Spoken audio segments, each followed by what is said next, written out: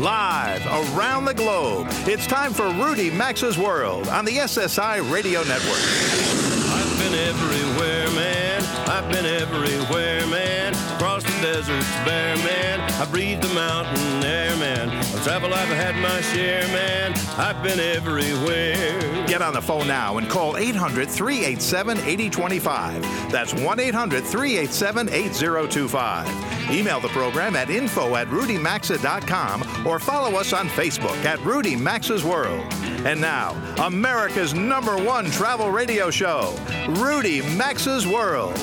Welcome aboard. Well, this week has seen the media trying to explain the inexplicable, beginning with the revelation that the Germanwings disaster was almost surely the doings of one obviously very troubled pilot. The talking heads who normally populate news channels that work hard to keep the world's #1 story on the screen had to abandon the usual considerations: weather, mechanical difficulty, terrorism.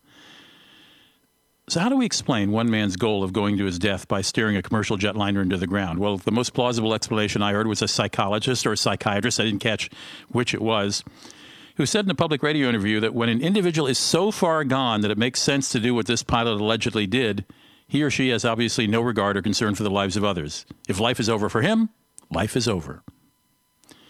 There seems little consideration given for the accompanying deaths of 150 other souls, deaths that will touch thousands of their family and friends and alter the course of the lives of their survivors forever.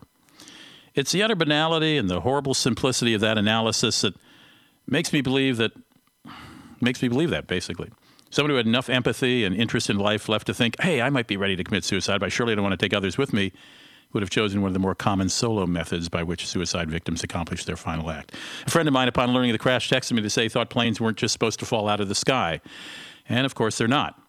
A horrendous weather event or the bad luck of pilot error usually accounts for airplane accidents, as few as they are. And then there are the even more unusual, extraordinary causes. I think of that bird strike that clogged Captain Sullenberger's jet engines and resulted in that miracle emergency landing on the Hudson River. Or we have this week's apparently suicidal controlled descent into a French mountain range. It isn't the first such incident. Airsafe.com counts 7 deliberate crashes by airline pilots since 1980. Now, that covers 35 years, so clearly these incidents are few and far between. But when a plane goes down, a sort of universal tremor of fear infects the world of folks lucky enough to be able to fly places. Guys like I am then march out the usual parade of statistics that demonstrate you're at much more risk of death when you're driving your car to the dry cleaners than you are boarding a commercial passenger plane to anywhere. You know the others. More people die of lightning strikes or slips in bathtubs than in airline crashes. But when a random Malaysian airline plane vanishes, or in that airline's unlucky follow-up is shot down by mistake over a piece of contested real estate in Eastern Europe, well, there's a feeling that anything can happen at any time. And it can. I once asked the writer and former pilot William Langushi what he tells friends after a commercial air disaster. I thought he'd do the same statistical dance I do for my worried friends, but no, Langushi took the tough love approach. Who among us, he asked me years ago when I interviewed him on a radio show about the 1998 crash of a Swiss airplane near Nova Scotia, who among us gets to choose when we die? And that took me aback. He was right. If we could choose the time we'd die, we'd all barricade ourselves in our bedrooms, order home-delivered pizzas, and watch cable television until our hearts gave out. We wouldn't cross the street or drive a car or get in anyone else's motorized vehicles. Maybe we'd never even take a bath. But we accept that just as in life, at least to us mere mortals, just as life is random, so is death. Now, the odds are overwhelmingly in favor when you board a plane. They're less favorable, but obviously acceptable when you turn on the ignition of your car. We risk injury and death going about an ordinary day to a greater degree than anyone sitting in an airplane watching a movie. So our hearts go out to the deceased passengers aboard the Germanwings flight and to their friends and family. Which brings me to my guest, travel columnist and curator of the website JoeSentMe.com, Joe Brancatelli. Joe, you were one of the first to note that in the U.S. at least, one person is never supposed to be left alone in the cockpit when a plane is in flight. Now, was that an individual airline-by-airline rule? No, in the United States, it's basically one of the strictures we've put in after 9/11, including hardened cockpit doors and the Transportation Security Administration. But it is mostly a U.S. airline ruling. Most European carriers certainly did not, until Tuesday's incident, follow that rule. They're now rushing to adopt it as well. Do they have strengthened doors in Asia and Europe and South America? They do. That generally has been adopted everywhere. And you tend to have to do that if you're an airline, even if your own home country doesn't do it, because if you need to fly to another country, their rule might be that. Right. If you're coming to the United States, which Germanwings, which is a division of Lufthansa, does not, you can't technically have only one person in the cockpit at any time because you have to follow the U.S. rules. But that, I don't want to say that's a soft thing, but that's a human thing, and that's not something you can control by manufacturing process. That has to be at the behest and the willing cooperation of the flight crew. Right, and it's certainly not foolproof. I mean, the flight attendant could be overwhelmed, or it seems to me a co-pilot could still steer the plane into the mountain while a flight attendant protested. But it certainly is it's another barrier. It is largely in there in case something happens. We've had more than one situation where the person flying the plane became incapacitated by their own health issues. So a flight attendant would be able to open the door for the other pilot who might not be there.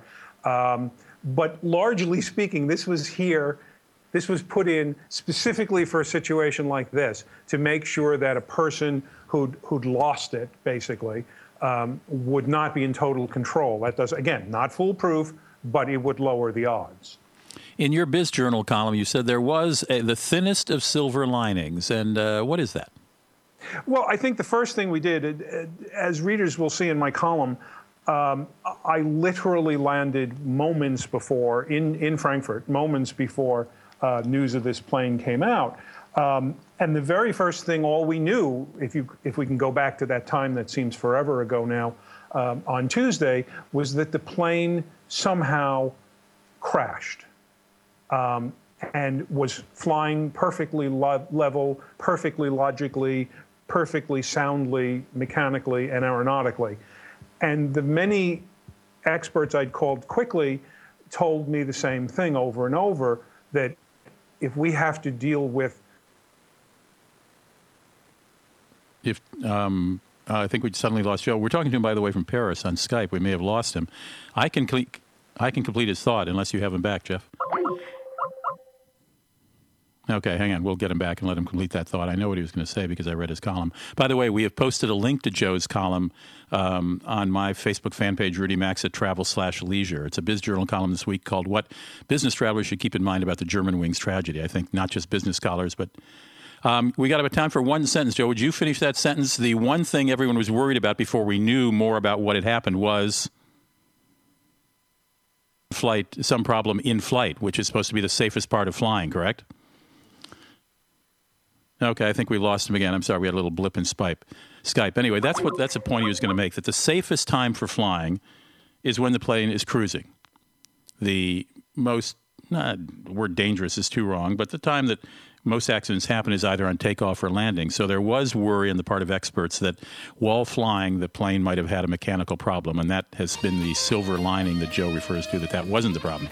At any rate, there's a link to Joe's column on my Facebook fan page, Rudy Maxa Travel Leisure, if you'd like to see his take on it. Joe is a curator of joesentme.com. Don't go away. We'll be right back here in Rudy Maxa's world, and have a lot more interesting interviews about travel.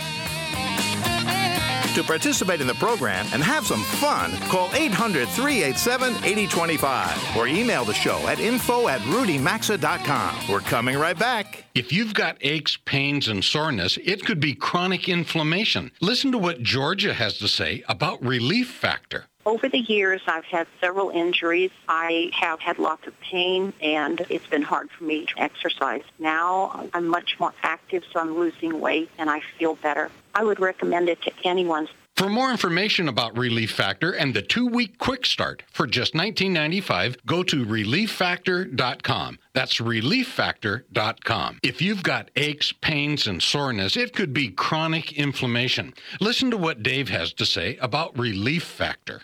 I was in a sawmill accident and suffered with pain and discomfort for 60 years. I heard about Relief Factor and decided to order it. And in 4 days, I was walking without a limp and without pain. I am thrilled. For more information about Relief Factor and the 2-week quick start for just $19.95, go to ReliefFactor.com. That's ReliefFactor.com. So you need to find a plumber to replace your water heater? The question is, where are you going to look? Phone book? That got tossed in the recycling bin as soon as it hit your doorstep. Web search? Not unless you feel like sorting through an endless list of search results. What you need is someone to refer a local pro you can trust. So do what Rudy Maxa does. and log on to homebuild411.homeadvisor.com. HomeAdvisor.com gives you free access to a network of over 85,000 background check service professionals who have the expertise to help you with all your home repair and remodeling needs. It's the fast, free, and easy way to find top-rated local pros who've been rated and reviewed by homeowners like you. That's why over 25 million homeowners have trusted homebuild411.homeadvisor.com to find the quality home improvement professionals they're looking for. It's why you can too. Don't wait to get started on your next project. Just go to homebuild411.homeadvisor.com or go to rudymaxa.com and look under sponsors.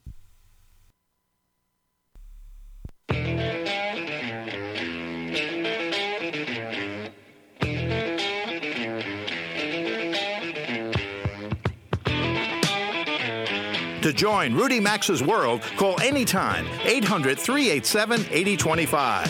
Follow the program on Facebook at Rudy Maxa's World. Now back to America's #1 travel radio show. Nice to have you back. It's 18 minutes after the hour.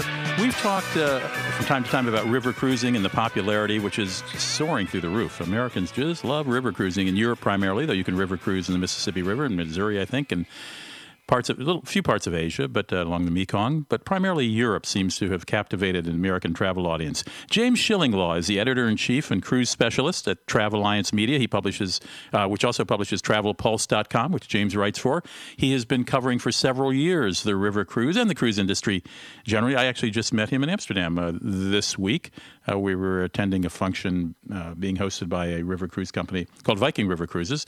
And I learned a lot from hanging around with him for a few days. One of which is, when we talk about choosing an ocean cruise, we talk about the personality of the ship, which can be defined by the ethnicity of the crew, the interior design, the port stops that are selected, just the general overall feel of a cruise, and how different they are in ocean cruise. Well, it turns out there are categories in river cruising, too, that I didn't understand. I sort of thought they were these long, slim boats that gently went down the Danube or the Rhine or the Mosel.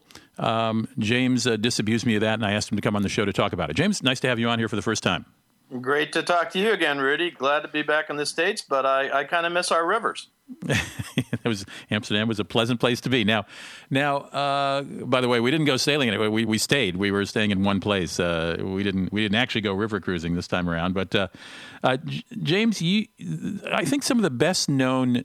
Give us 3 or 4 of the best known river cruising companies in the States that Americans might be familiar with from ads or friends talking about it, or this show for that matter. And tell me about the categories as you see them when it comes to pricing and style, et cetera. Okay, well, Rudy, obviously Viking River Cruises is probably the best known because they do a lot of consumer advertising. And if you ask someone about river cruising, they'll say, oh, yeah, I've seen that ad for Viking River Cruises. Now, Viking is a really good premium product, and they really are the largest river cruise company in Europe. But there are many others that a lot of people don't know much about, and I'll give you some examples. AMA Waterways, Uniworld. That's AMA Waterways, pronounced that's AMA correct. Waterways. Right? AMA Waterways, and then it's Uniworld Boutique River Cruises, which you and I got a chance to take a look at, and we can talk about that in a second. And then Tauck, which is a fairly well-known tour operator, also operates river cruises. There's also Avalon. And then there's a whole bunch of European brands as well that people don't know about, like Quasi Europe, Quasi as in Cruise Europe, and then Arosa and Amadeus. I mean, the list goes on, but there's a lot to choose from in the market, and there certainly is a stratification that has developed over the past few years in terms of river cruises that are kind of more in the luxury orientation, river cruises that are more in the premium, and even in the value-oriented orientation. All right, you mentioned you pegged Viking, which I probably would agree with you is the best known. Their early underwriting from the very first season of Downton Abbey didn't hurt them at all as far as recognizability in the public marketplace. You called them a premium line, which to me sounds like top of the heap, but you put luxury over that. What might be the difference in a week's cruise price between premium and luxury? And then give me an idea what the difference is between a premium vessel and a luxury one. Well, a luxury vessel can be $2,000, maybe $3,000 more, depending. Is that per person or per couple, James? Excuse me for interrupting. Per person. Wow. We're talking, and maybe with the offers out there, you can probably get for $1,000 to $2,000 more. But the difference in the experience is usually in the food, in the accommodations, and in the number of passengers on board. You mentioned earlier that all of these ships, I'll have to say, are pretty similar in size and in space displacement, but it really matters what goes into the box, into the ships, and the luxury lines do put something a little more in. Not to say Viking is an excellent line and people can be very satisfied with it, but if you're looking for that little extra, you can find that in some of the other lines like Tauk, Uniworld, AMA Waterways, as I talked about earlier, and another brand that I didn't mention named called Scenic, which is actually owned by an Australian company. But those are some of the examples of the higher end. There's not too much on the lower end. We didn't talk about that too much, but before we do, I want to slice this a little more carefully. Let me just remind our listeners, I'm talking with James Shillinglaw. He's an editor-in-chief and cruise specialist at Travel Alliance Media and TravelPulse.com, and he has been covering the cruise industry for several years, and there's been a lot of these river cruising vessels, and we're talking about the different categories if you're thinking about taking a river cruise. Let me just say, as an amateur, because we did. I certainly was impressed by the Viking product, very, very impressed. And then we went sort of elsewhere in the port where Uniworld was about to inaugurate a new ship, a new vessel called the Maria Teresa. And by the way, when we're talking about people on this ship, we're talking about 160 to 190 cabins. Is that right, James? Actually, 160 to 190 passengers. Passengers, okay, 80 to... Yeah, right, okay. Viking has 190, and it really is the most passengers, but they figured out a great way to get all these people in that box, as I said. Most of the luxury cruises will be 160 or less.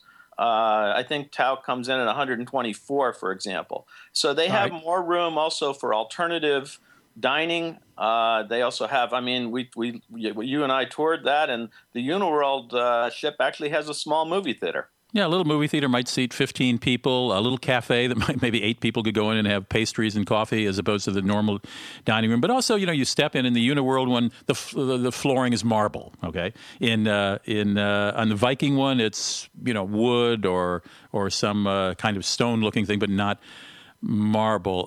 The televisions on the Uniworld vessel were hidden behind the mirror. So until you turned the TV on, you didn't know there was a TV behind the mirror. That wasn't the case with Viking. But still, Viking had Villeroy and Bosch, basins in your bathroom. The shower pressure was great.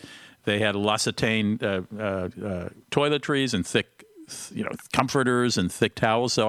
But you're right. There were little touches, be it marble, be it the movie theater, be it a little extra something here and there. So there's your cutting, and as you say, maybe food and alcohol. That what you get for your fixed price might be a cut above. Although I certainly had no gripes about the Viking food or the wine. Okay, but so that's the difference between what you call luxury and premium. Now let's take a step down, a little more budgety. What would we find there? Well, the newest entrant in the U.S. market, they've been around for a long time, is the Quasi Europe product. They're owned by a French family, and they actually have not quite as many ships as Viking, but they've been cruising Europe for a long time, and they've only in the last couple of years come into the U.S. They're about a couple $1,000s cheaper or less expensive than some of the premium products like Viking. So I think they're trying to capture that end of the market, and they, they're French. The food has to be good, right, Marty? Right. Yeah. Now, how do you spell quasi? I know it's French for cruise. How do you spell that?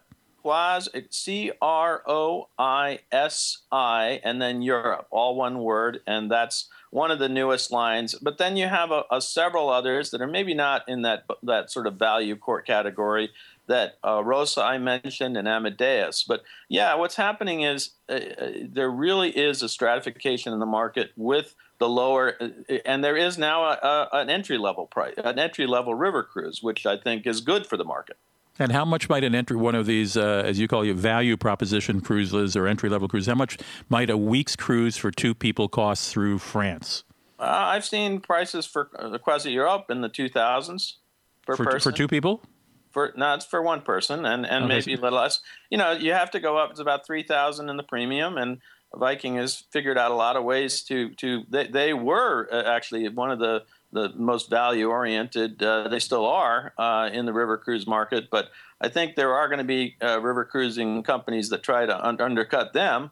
And then you have the folks that we talked about earlier. They're not interested in that they want to have the luxury orientation. And you forgot to talk about all those mirrored walls we saw. Oh, my God. It was like I entered the Palace of Versailles. The mirrors, the Murano chandeliers, the padded walls. Yeah, it was quite. That was the Uniworld Mother Teresa. Excuse me, Maria Teresa. It looked like Maria Teresa lived there. And that might be, what, $4,000 or $5,000 a person for a week?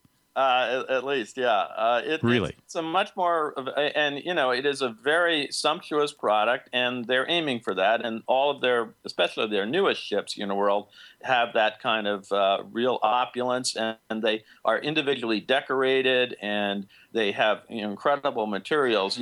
As you said, it's kind of like being on a barge of French kings and queens. My guest is James Shillinglaw. We're going to ask him to stay through the commercial, and we're going to switch subjects because he recently wrote an article about this controversy involving SeaWorld and their treatment of whales. Stick around. We'll talk with James when we get back. You're in Rudy Max's World. Nice to have you here. Rudy Max's World phone lines are open anytime, so call us at 800-387-8025. And so is the website at rudymaxa.com. Stay with us. We're coming right back after these messages. If you've got aches, pains, and soreness, it could be chronic inflammation. Listen to what Dave has to say about Relief Factor. I was in a sawmill accident and suffered with pain and discomfort for 60 years. I heard about Relief Factor and decided to order it. And in 4 days, I was walking without a limp and without pain. I am thrilled. For more information about Relief Factor and the 2-week quick start for just $19.95, go to ReliefFactor.com. That's ReliefFactor.com. Do you instant message? Get a better service and chat everywhere. Trillian is modern instant messaging for home or work that prioritizes chat interoperability and security. Start a chat on your iPad at breakfast. Continue chatting from the car, train, or plane via your mobile phone. And wrap things up from the office on your desktop. Trillian has great support for many different chat networks, including Facebook, Google, MSN, AIM, ICQ, Yahoo, and more. There's even mail integration. Upgrade your instant messaging today. Visit Trillian.im. That's Trillian.im.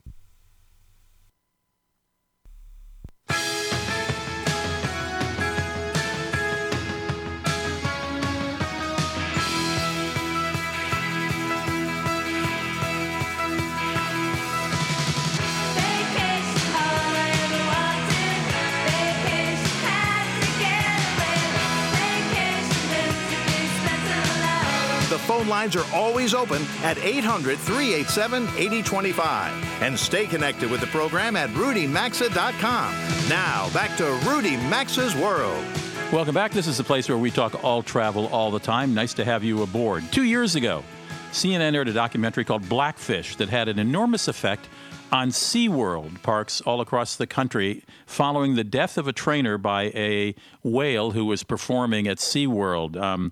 The documentary was called, as I said, Blackfish, and it not only affected immediately the number of people who visited, but it created an entire debate about whether whales that are held in captivity become psychotic and whether this might be spreading all around the world to whales held in captivity. SeaWorld, 2 years later, apparently is still feeling the effect of that. And I asked James Shillingham, who was with me in the previous segment, to stay with me and talk about it because he recently went down to SeaWorld to ask some questions about it. James is the editor-in-chief and cruise specialist at Travel Alliance Media, and he writes regularly for TravelPulse.com, which you can sign up to receive if you're a travel maven. James, nice to have you back. Thank you for switching gears with us. So you go down to SeaWorld, and what is SeaWorld's brief? I know they have very meticulously laid out their objections to this documentary. What did you find were their major points? Well, their major points, Rudy, are that the film is kind of stitched together. It's a very effective documentary, or propaganda, as they say. They've had a difficult time getting their message out, I think, in rebuttal, because the film, as you know, has almost taken on the quality of urban myth. Everybody seems to have heard about it, but very few people have actually gone down to SeaWorld to see exactly for themselves what's reality. And I just actually did a week ago, And yes, I'm not going to try to refute allegations in some of the film. There was a trainer killed, and a whale was involved in it. Ironically, that same whale, believe it or not, is still doing the shows at SeaWorld Orlando. And I gather trainers are no longer in the water with the whales, however. They have made some major changes in what they do, and they were shocked themselves. That had never happened before, at least not to that extent. You're dealing with wild animals, so you're never quite sure exactly what's going to happen. And, they have made changes to the way they train and the way they do the shows. So, no, there are no more trainers in the water. What they've replaced them with actually is more whales. And it's actually a fantastic show, I have to tell you. The people there, you got to understand, I believe, are very dedicated. They really love the animals they work with, and I just came away feeling they would never, knowingly mistreat them. So it is a big controversy here. I mean, if you're an animal activist, you won't believe anybody should be in any animal should be in captivity. I, for one, don't go with that route. I think, we have a lot to learn when we see whales in shows like this and whales and in their environment. And then the other factor for SeaWorld is they are enormously helpful in terms of rescuing animals around the U.S. and around the world that have been damaged or in the wild or trapped, and they do amazing things in that regard. So didn't they just do something recently? Yeah, they rescued, 19 manatees that had been caught in a drain pipe. They rescued 500 or 400 sea lions on the West Coast. And they have a full-time staff, and that's all they do is to go out and rescue marine life. They don't rescue it and then capture it and put them in the shows. They release them back to the wild. And they do that at SeaWorld's expense, correct? Absolutely. And, that's an amazing thing that SeaWorld does. The other thing you have to realize is that SeaWorld doesn't capture whales and put them on its shows. They actually breed the whales.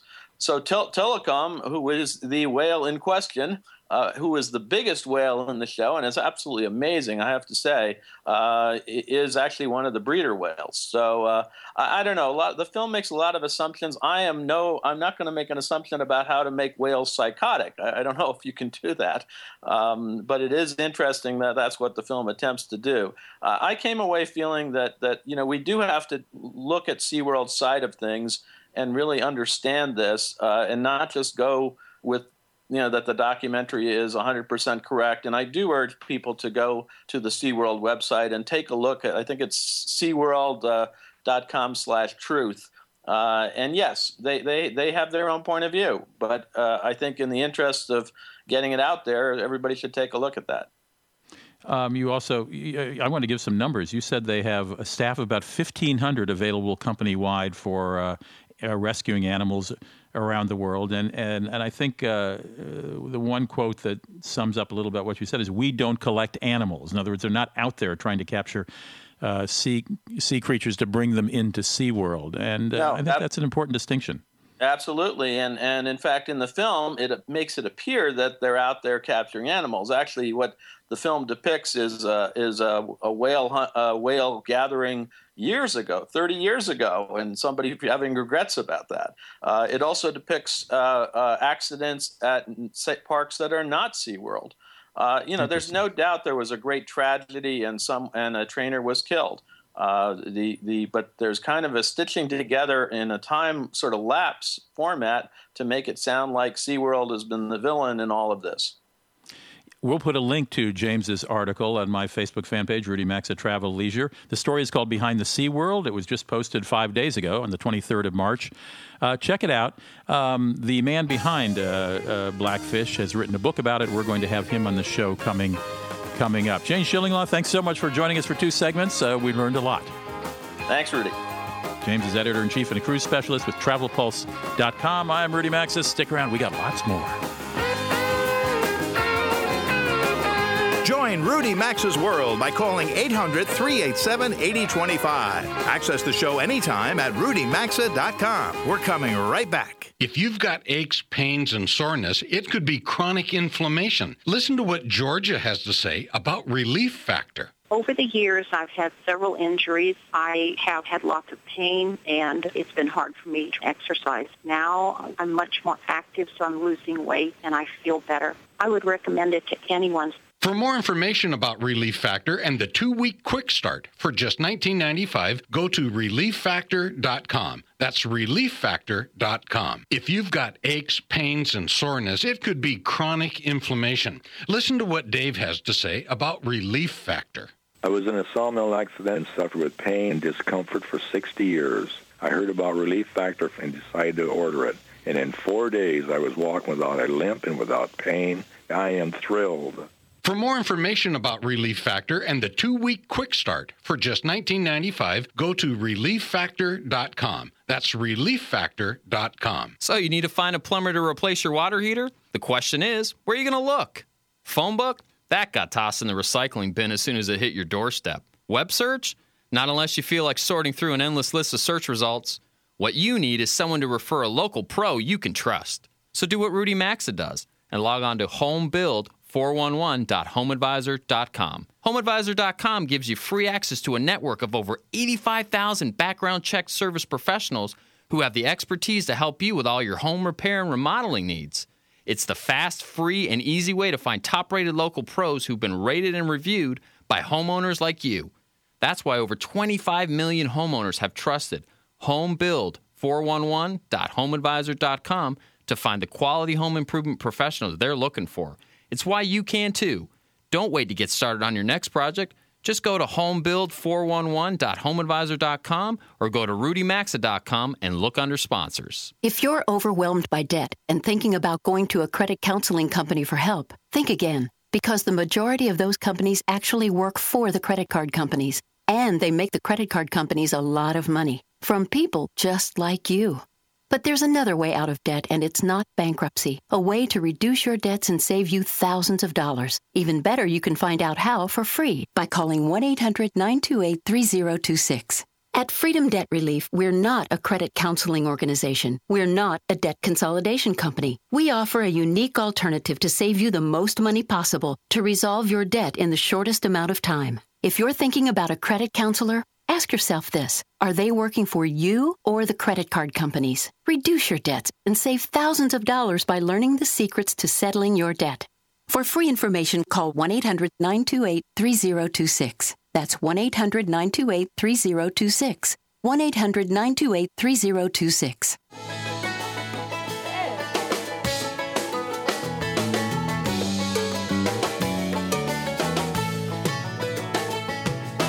Get out the map, and lay your finger anywhere down. To participate in the program, call anytime, 800-387-8025, or log on to rudymaxa.com. Once again, you're in Rudy Maxa's world. And it's 43 minutes after the hour in Rudy Maxa's world, and I'm betting it's 43 minutes after the hour where you are as well. Nice to have you here. Charlie Leoka is the chairman and founder of TravelsUnited.org. He's a frequent guest on the show talking about consumer travel issues. And, you know, as we've all seen the price of gas drop at our local gas stations, and we've read articles about how come all those fuel surcharges that were added to airline tickets, how come we don't see airline ticket prices falling substantially? Well, that's a question that's been on Charlie's mind as well, and he recently had a debate on CNBC with Gordon Bethune, the former Continental Air CEO, about whether falling oil prices should prompt airliners to reduce the price of a ticket. I know the head of the CEO of American Airlines has said, well, no, we're not going to reduce. We've got shareholders to think of, and we've got years of losses. Charlie, welcome to the show. What's your argument on this? Well, my big argument is basically, hey, airlines, be honest with us. Let us know what's really going on. I mean, I can make all the airline arguments probably better than they can. I know the business inside out. However, at a certain point, when you hear the airlines going on for the last, let's say 3 or 4 years, we've all heard over and over and over again, like a mantra from the airlines, we have to raise the airfares because fuel costs are going up. Right. So, okay, we believe them. And airfares are going up, and we say, okay, we have to bite the bullet. Airfares are going to be going up. Then we drive down the street, and we see that fuel costs are dropping like a rock. And I look back at my airfares, and they're still going up. They went up last month, by the way. And so we go, what's going on here? Either were the airlines lying to me before, or are they choosing to lie to me now, or are they just ignoring me? And basically what they're doing is they're ignoring us, because with all of the airline consolidation, there's just no real free market anymore. They're acting like a small monopoly now. Well, now, of course, their argument is we had years of hundreds of millions of dollars worth of losses. We need to upgrade our equipment. We need to, get back into giving raises to our employees. And so this is an opportunity to do that. Now, if they actually said that and laid it out in a uniform basis, each airline, would that make us feel better as consumers? Would it make Charlie Leoka feel better? Well, I think that it would make us feel better. However, a lot of what they say is very duplicitous. First of all, they've had lots of losses, but they've declared bankruptcy. They got rid of all their losses. They got rid of all of their pensions, a lot of their pensions.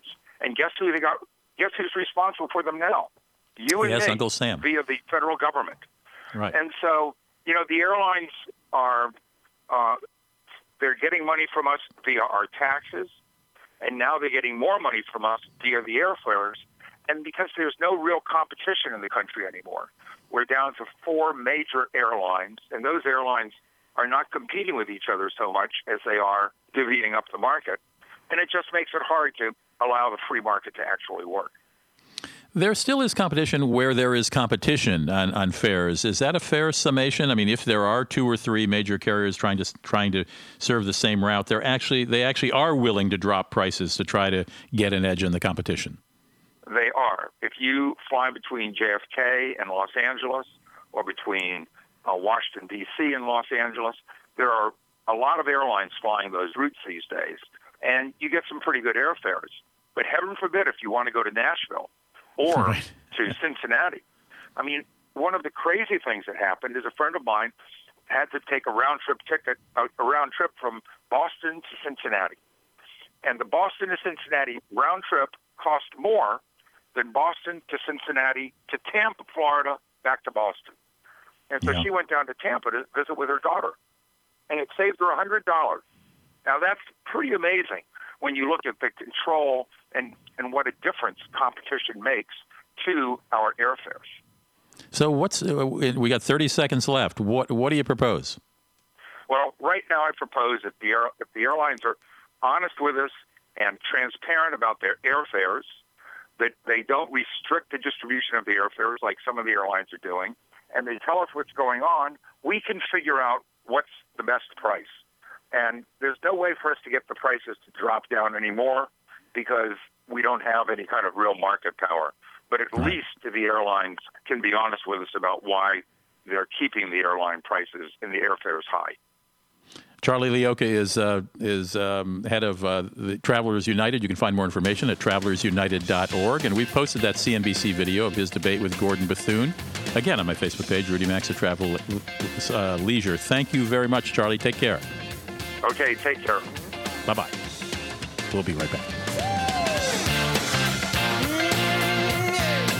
Connect with America's #1 travel radio show by calling 800-387-8025 or follow the program at rudymaxa.com. We'll be right back.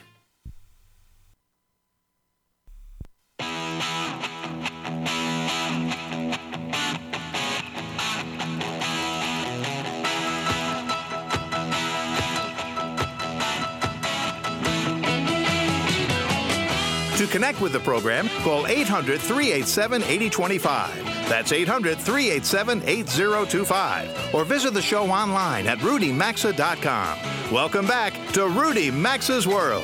52 after the hour.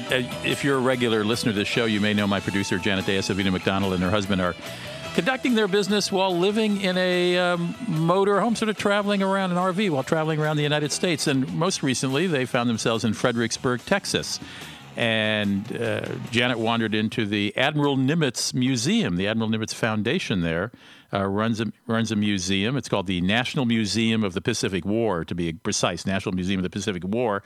And she was quite taken by it and asked the director of marketing and public relations to join us to talk about it. Brandon Vineyard is his name. Brandon, welcome to the show.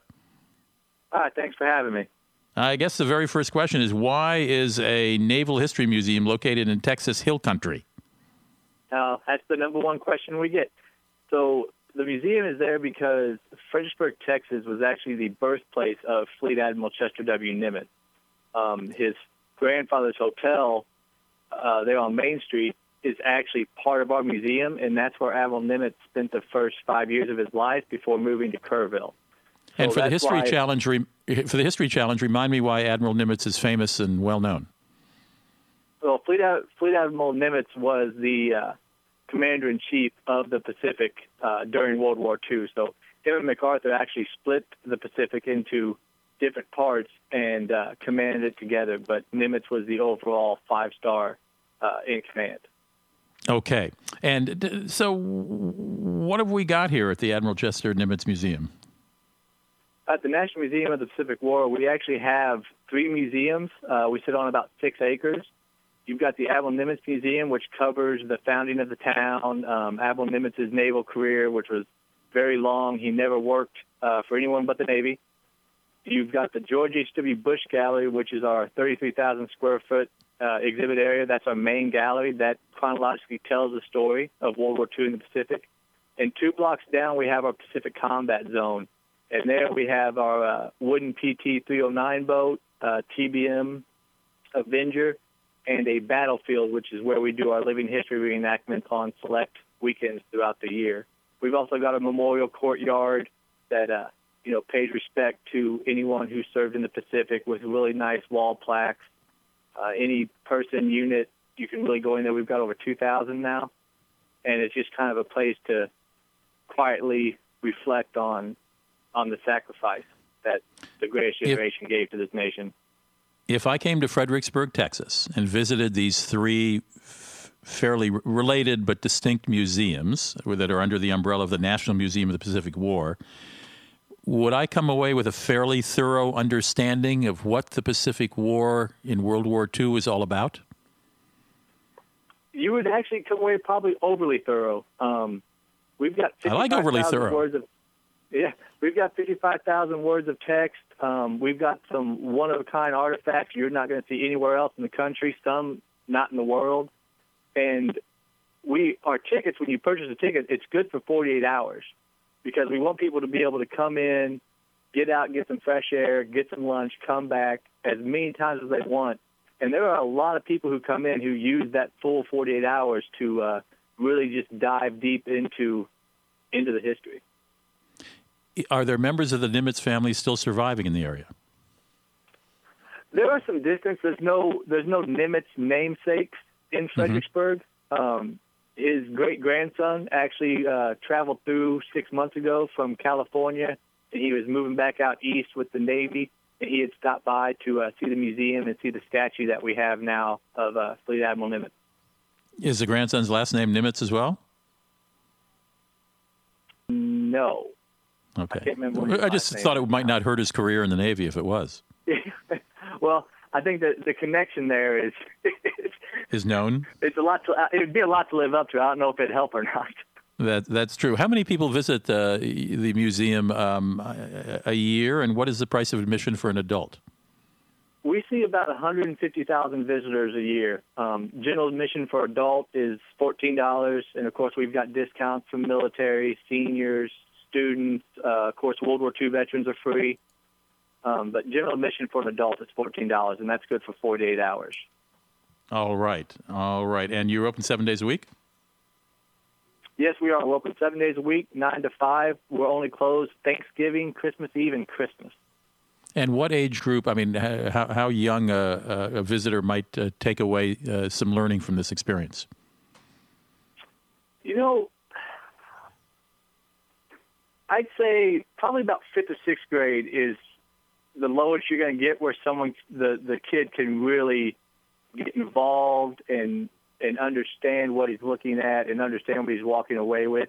Now, we have kids come in fourth grade with school groups who just absolutely love it and love seeing the planes and the guns and the tanks and everything. But I'd say sixth grade is really a good age to where they can start coming in and, comprehend what they're looking at and the stories that are told.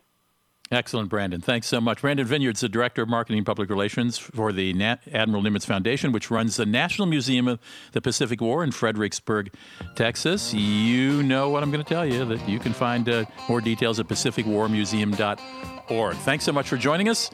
We are coming to the end of the first hour of Rudy Max's World. If your station's leaving us, hey, I look forward to seeing you next weekend. Most of our stations, almost all of them, stay for a second hour, and I'm delighted to have that be the way it is. So we'll take about a 6-minute break, and we'll be back. I'm Rudy Maxa, inviting you to stick around for more Rudy Max's World after this short break.